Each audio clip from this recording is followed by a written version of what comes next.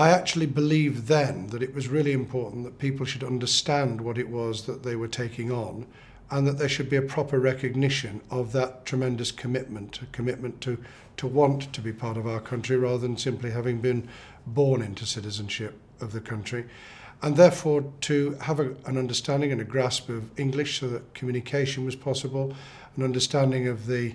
background, the values, the institutions of the country so that people could feel not only a part of it but contribute meaningfully to it. And to have that recognition in the form of a ceremony which would accord the status of citizenship, of naturalisation, in a way that would not be forgotten, would be respected and would feel as though it was valued by the nation as a whole.